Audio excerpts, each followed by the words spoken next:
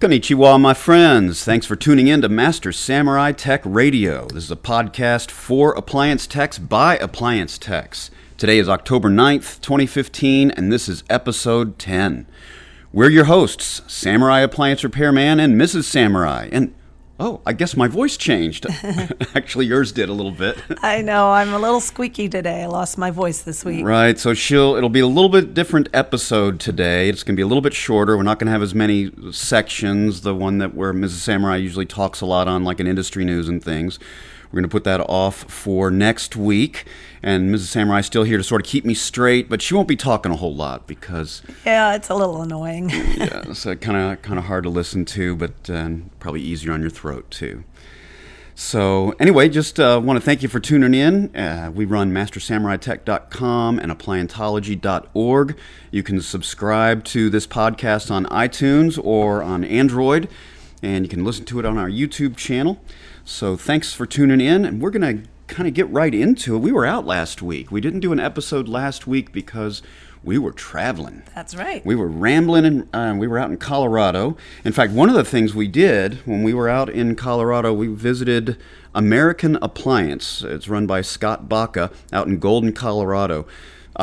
Phenomenal operation. It was just a great tour, and Scott, if you're listening, thanks so much for your hospitality. But he is one of the Sub-Zero parts distributors in North America. I think there's 9, he said there was, but he's the guy for that region. So Sub-Zero parts distributing, and of course they also run service. Premier partner, right? Premier partner, right. And so, but he's got a big building facility there, newly painted, looks great, immaculate parts warehouse. Great team. Yeah, just a common theme and a common team, and just a well-honed machine, but really fantastic operation, inspirational to see.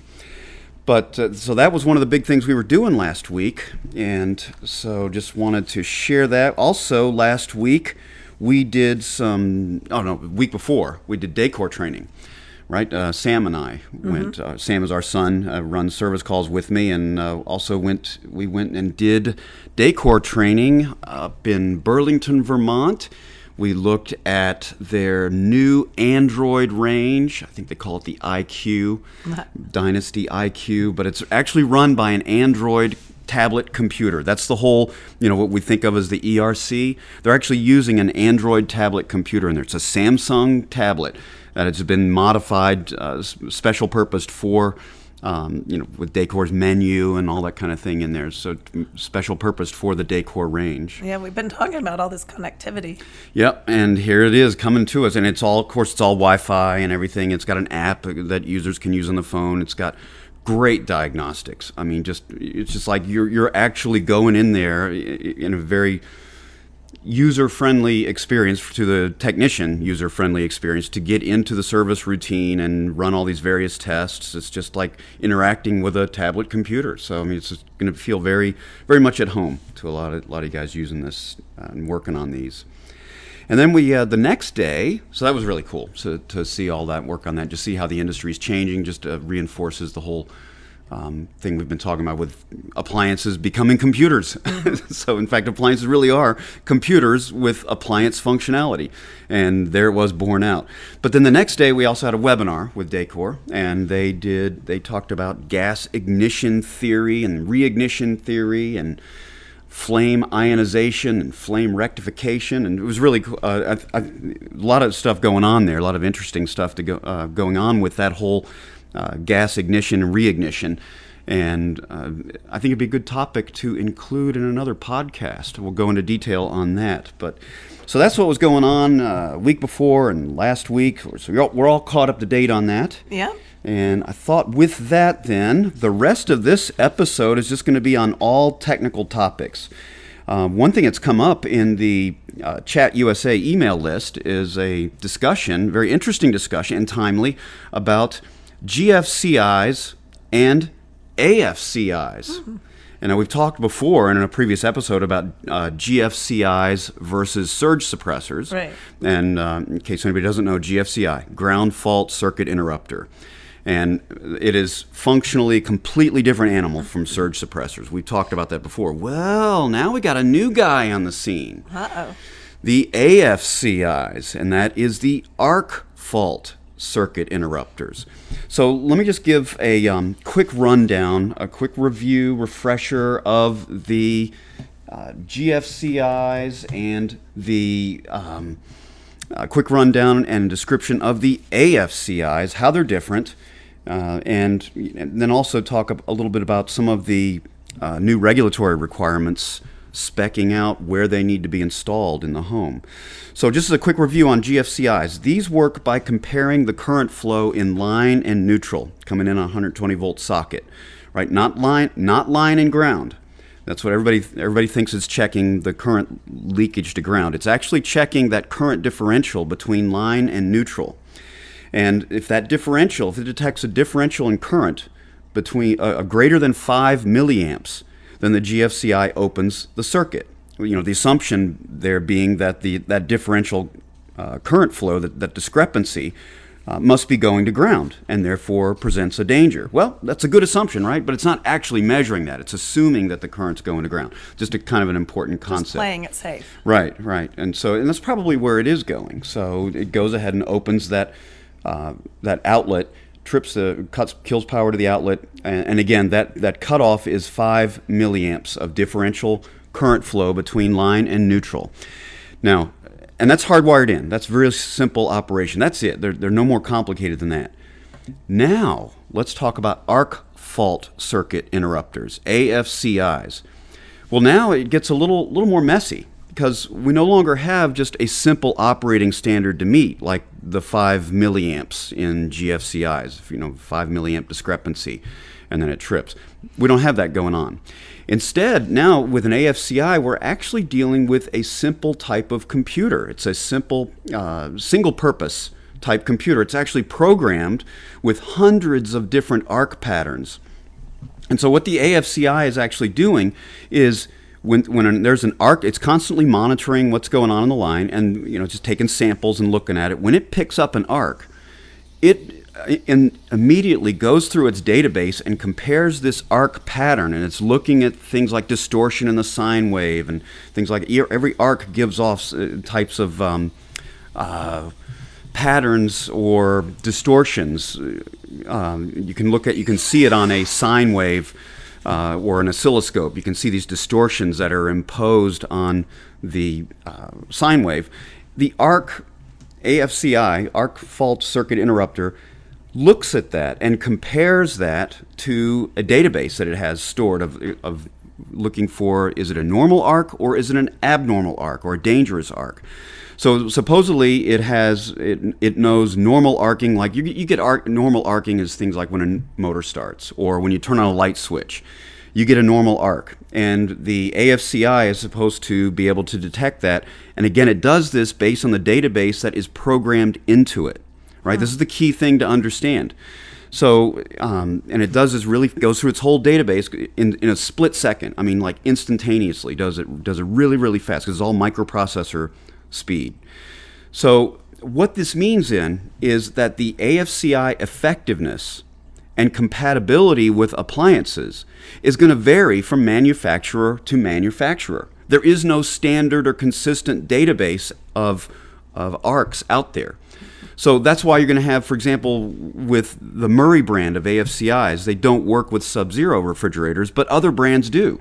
It's something peculiar to the Murray brand because of the way the arc patterns that they have programmed in there. They need to make an adjustment to their programming. So we'll revisit this in just a second here, but then I wanted to just get into a little bit on some of the NEC requirements, National Electrical Code. As near as I can tell, NEC section 210.12 paragraphs A and B, it seems to require AFCIs in all 120 volts AC outlets in a home. And here's the quote. Here's what it says. All 120 volts single phase 15 and 20 amp branch circuits supplying outlets or devices installed in dwelling units, kitchens, family rooms, dining rooms, living rooms, parlors, libraries, dens, bedrooms, sunrooms, recreation rooms, closet, hallways, laundry areas or similar areas That's like the whole deal. I don't know why they have to list them all like that. I don't know why they don't say I know. everywhere. I mean, anywhere Really? anywhere there's a 120 volt outlet, you got to have an AFCI. Well, that's what it seems to be saying. All right. Well, now let's go to this situation with, like we already mentioned, Sub-Zero and how the Murray brand of AFCIs don't work with Sub-Zero refrigerators. They trip out every time the refrigerator compressor kicks in.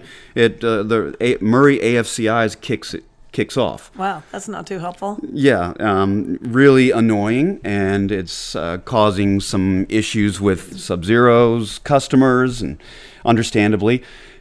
Now with GFCIs, you don't install GFCIs for example, with refrigerators. You don't want to use them with any appliance anyway, particularly wet appliances, but any appliance with a split-phase motor, because all split-phase motors are going to, over time, eventually start leaking from their main winding to ground. This is the nature of being a split-phase motor. You know, it's a tough life being a split-phase motor. You think about it, it's a violent event when split-phase motor starts. I mean, you're drawing huge amounts of current to start it up, and then it gets going. When it's drawing that current, it's heating up those windings, and the varnish insulation on that winding bakes just a little bit. Over time, it starts cracking, and then you get these paths for current that develop, and so as the motor's running, you get a little bit of current that leaks from the main winding to ground. This causes a little extra current draw, and if you've got it hooked into a GFCI, the GFCI is going to pick it up if you've got more than 5 milliamps leaking from the main winding to ground, which is not really a problem. It's just a normal degeneration life cycle in a split-phase motor. But for the GFCI, if it's plugged into GFCI, it's going to trip. Thinking it's a problem. And so if your refrigerator is plugged into that, you're going to get spoiled food. So all of the manufacturers of refrigerators, you read in the use and care guide, they say do not use it with a GFCI. Well, now NEC is coming in requiring AFCIs, or they even go on to talk about combination devices, or there's combination AFCI and GFCI. But they're wanting AFCIs in all outlets. And as I said, we don't have uniform compatibility with AFCIs and appliances. So what's going to happen here? If suppose a house gets wired with a certain brand of AFCI, and you get a particular type of appliances installed in that kitchen or laundry room, and it's tripping all the time. So you'd have to redo the outlets, or you have to trial and error, find somebody, or maybe manufacturers are going to have to try to test their products with all the different types of AFCI brands out there and say that it's certified to work with this AFCI. There's something like that could happen. This seems overly annoying. It's very annoying, and I think it's also this whole debacle, and I call it a debacle. This requirement is a great illustration of Gary North's first law of bureaucracy.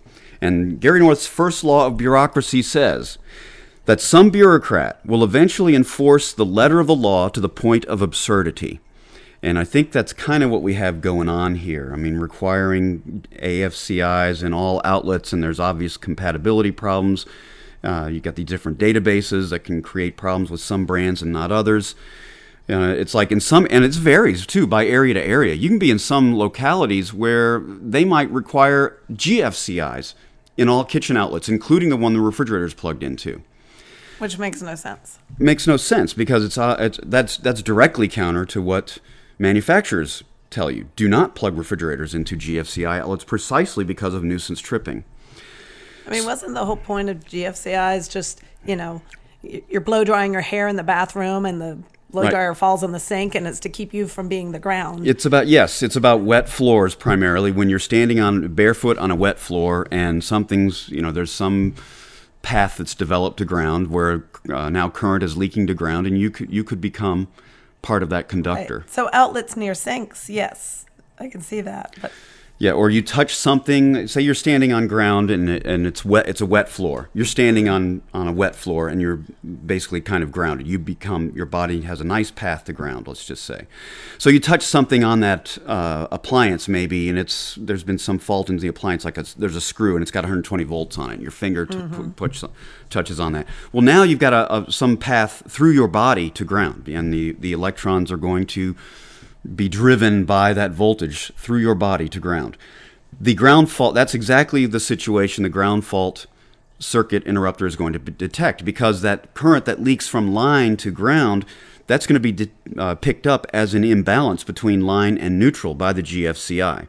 So yeah, there's a great place for GFCIs. I don't think kitchens necessarily are one of them, although there's water in kitchens. You can see some of the outlets being GFCI right, but protected not the refrigerator one, which is a particular outlet. It's right. Only for it's behind the fridge, you know. So now we have AFCIs being required, and it looks like from my read of it everywhere. So that's AFCIs, right? So we're not in the realm of talking about GFCI and nuisance tripping, but we are still talking about nuisance tripping or plain old incompatibility, like with the Murray brand AFCIs and Sub-Zero refrigerators. Because it relies on a database that humans have put together and may or may not be complete. And so the programmers and engineers over at Murray didn't bother investigating a Sub-Zero refrigerator for its arc pattern when it starts up, and then program that into the database as one of the normal arcs. And that's how this stuff works with these AFCIs. So the manufacturers are going to, I don't know if the AFCI manufacturers and the appliance manufacturers, maybe they're going to have to come to some sort of meeting of the minds there and right. making sure their products are compatible. Now, do you see any actual advantage to an AFCI, you know, the way it functions? Over a GFCI? Right. Well, they're different. That's why there's also combination devices, and they pick up different faults, and I think their functions don't overlap. Because again, with a GFCI, you're just picking up that imbalance in current between line and neutral, and lots of non-arcing events can cause that. Right. That kind of discrepancy, current discrepancy, or leakage to ground. That could be an event not associated with an arc. An arc event would be something like normal ones, like light switches turning on, motors starting up. Abnormal ones, like breaks in an insulation, and there's current in a conductor, and its insulation has a break in it, maybe from mouse chew or whatever, and it's arcing as maybe it's next to a pipe or something else metal, and it's sitting there arcing somewhere, or on a wet piece of wood, and maybe as the wood dries out, and so you have a fire potential. Right. And the AFCI though would pick that up. So it does have a place. Absolutely. It's just, yeah. You know, on so many things, it would just be a nuisance to have it trip. But in a refrigerator, it goes beyond nuisance.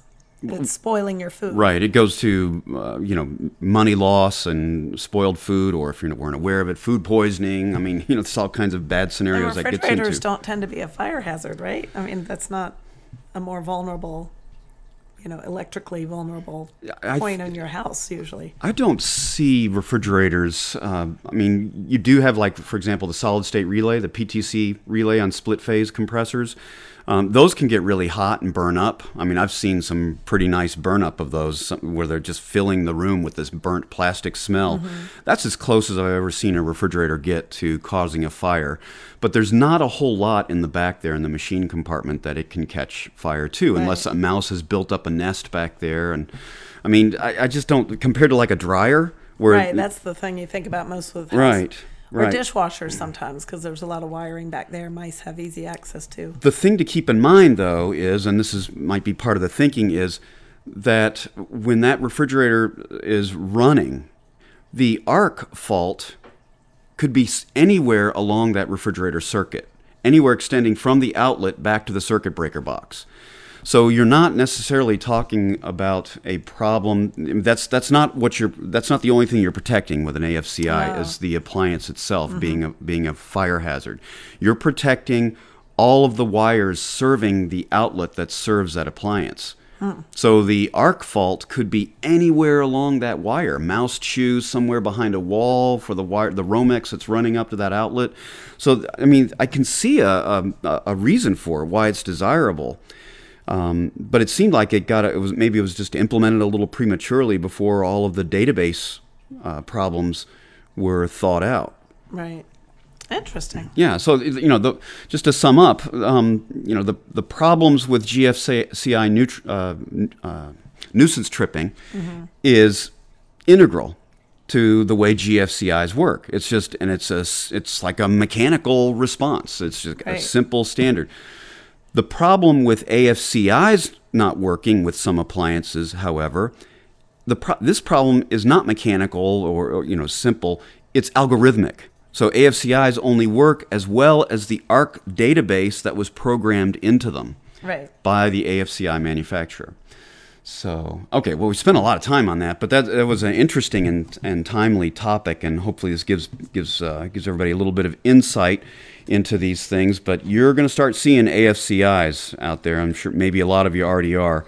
They are definitely coming on the scene. They are now required by the NEC, and I think have been for like a year or so.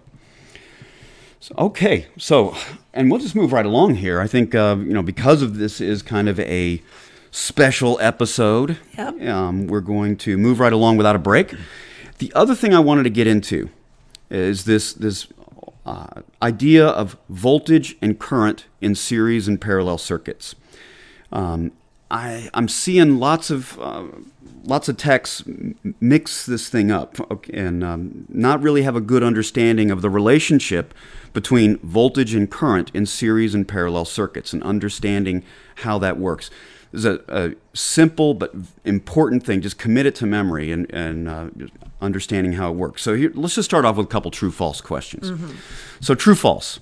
Current is the same throughout a series circuit, throughout every point in a series circuit. True or false? Yeah, and of course the answer is, well, what about the current before the load? Is that in a series circuit? Is that greater than, and then the current gets all used up after the load? No, it seems to me, based on what we were just talking about, a GFCI wouldn't work unless current was supposed to be great tie-in. Great tie-in. Throughout a circuit. Yes, the current is the same throughout a series circuit. That's right. And so if in the back end, all the parallel circuits can reduce down to a series circuit. You can do this with equivalent resistance. And so what comes out at the outlet can be considered a series circuit. So yes, line current and on line and neutral must be exactly equal. And that is in fact the physics of the situation. Current is the same throughout a series circuit, even before the load and after the load. It doesn't get eaten up or anything by the load. That's just not how it works. And this idea of I also want to talk about this idea that current is some kind of mysterious force that makes decisions, that are sort of mystical about which path they're going to follow. And you need to start with the physics of electricity and understand that when we're talking about electric current, we're talking about little tiny negatively charged electrons, and they're really dumb. They're just tiny negatively charged particles. They don't care about anything. That's all they are, and they don't think about anything. They don't have any kinds of whims or desires. They do exactly what voltage tells them to do. Voltage is the driver of current. So, and the only thing electrons want is to get away from another negative charge and move towards a positive charge. So when there's a voltage difference, when an electron feels a difference in voltage, negative on one side and positive on the other, it's going to move away from that negative charge and towards that positive charge. If it has a path to do it. If it has a valid path to do it, yes, great. And that is exactly true. So you have to start with this understanding of what current actually is.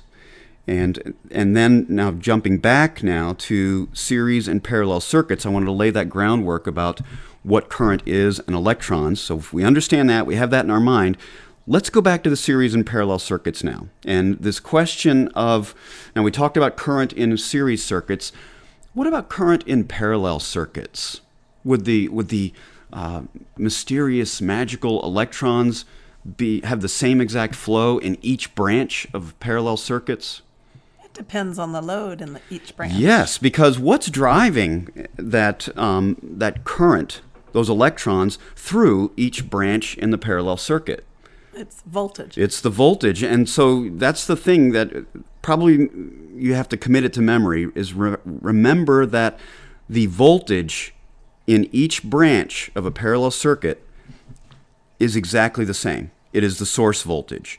So each branch is being supplied with the same voltage So if you got a 120 volt circuit, you got three 120 volt power supply rather, and three parallel circuits. Each one of those three branches is going to feel 120 volts.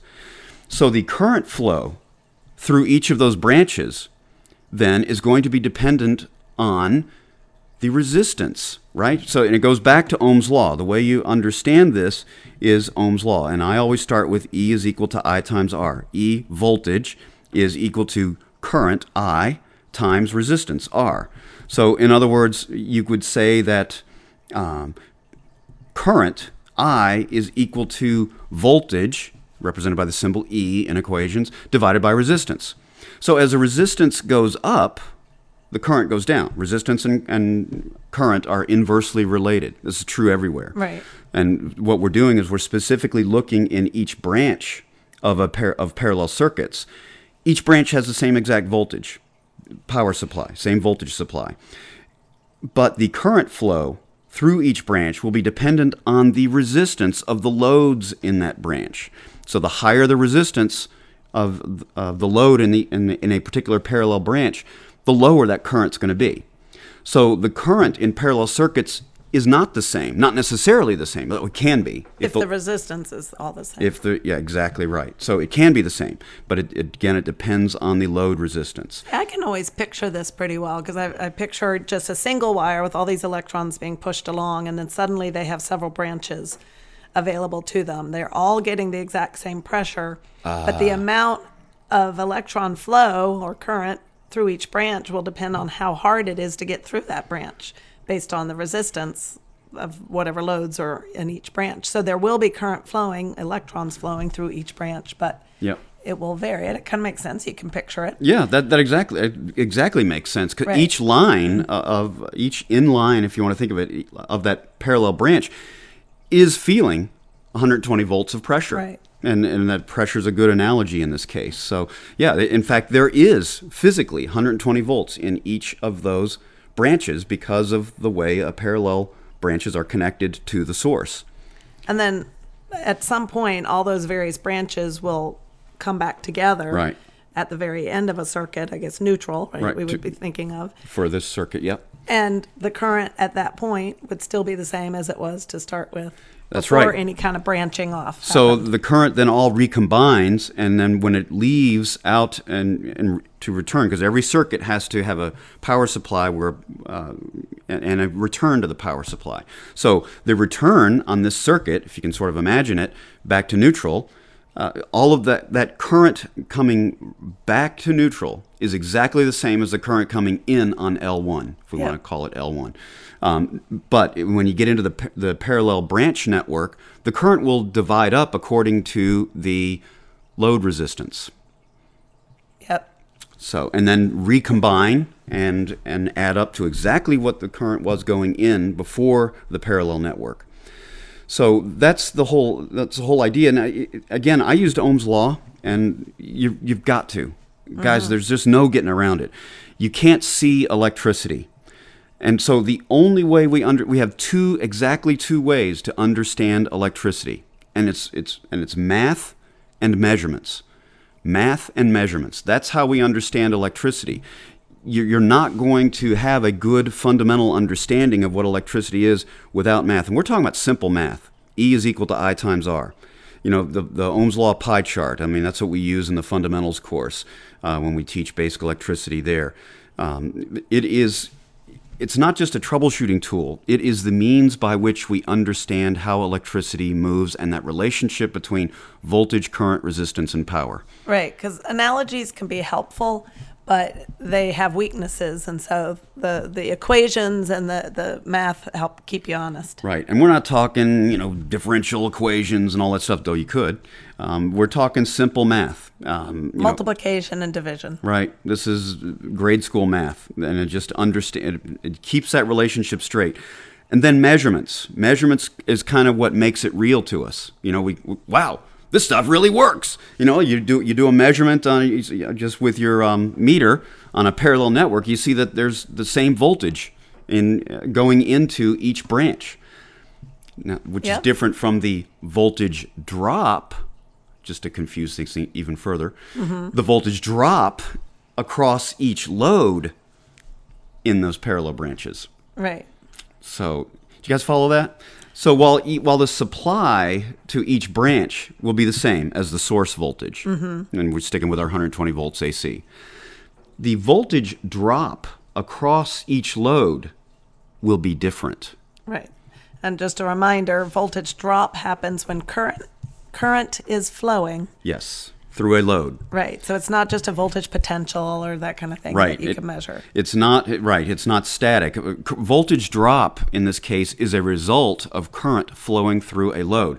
Current itself is a function of voltage. It flows. It moves. Electrons move as a result of a difference in voltage between 2 points. But voltage drop is a voltage that will appear across a load. And I mean, if you have your meter leads across each side of that load, it will appear there as a result of the current flowing through that load. And it will be different. It will vary according to the resistance of that load. Right. But the voltage will drop across the load, but the current will keep flowing at the same rate. That's and right. I think that's what some guys get tripped Right. up on. Yeah. They think the current's going to slow down or something because the voltage is dropping. Right, and that's where the water analogy, I think, kind of breaks down a little bit. Right. People start visualizing water slowing down as it gets restrictions. I think because electrons don't have any room between them to speed up or slow down. Right. You know, like picture a whole bunch of billiard balls completely pushed against each other. Right, They're either exactly. moving or they're not moving. They're and if they're incompressible. moving, right. Yeah, incompressible, as they say. So, so electron, there's no space for give. There's no compression or expansion that goes on between electrons, like you can in a gas. A gas can be compressed. Electron, for all practical purposes, is like a solid. All that continuous stream of electrons. When you think about it, they're atoms really tightly packed in Right. in this copper. I mean, it's solid to us. It is solid, right? So Yeah. solid Yeah. wire, right? So kind of makes sense. All right. So hopefully that picked it up a little. That clarified some things right there. And I think it has been long enough for a recovery special episode. Yes. So we'll go ahead and wrap it up here. But we've had several good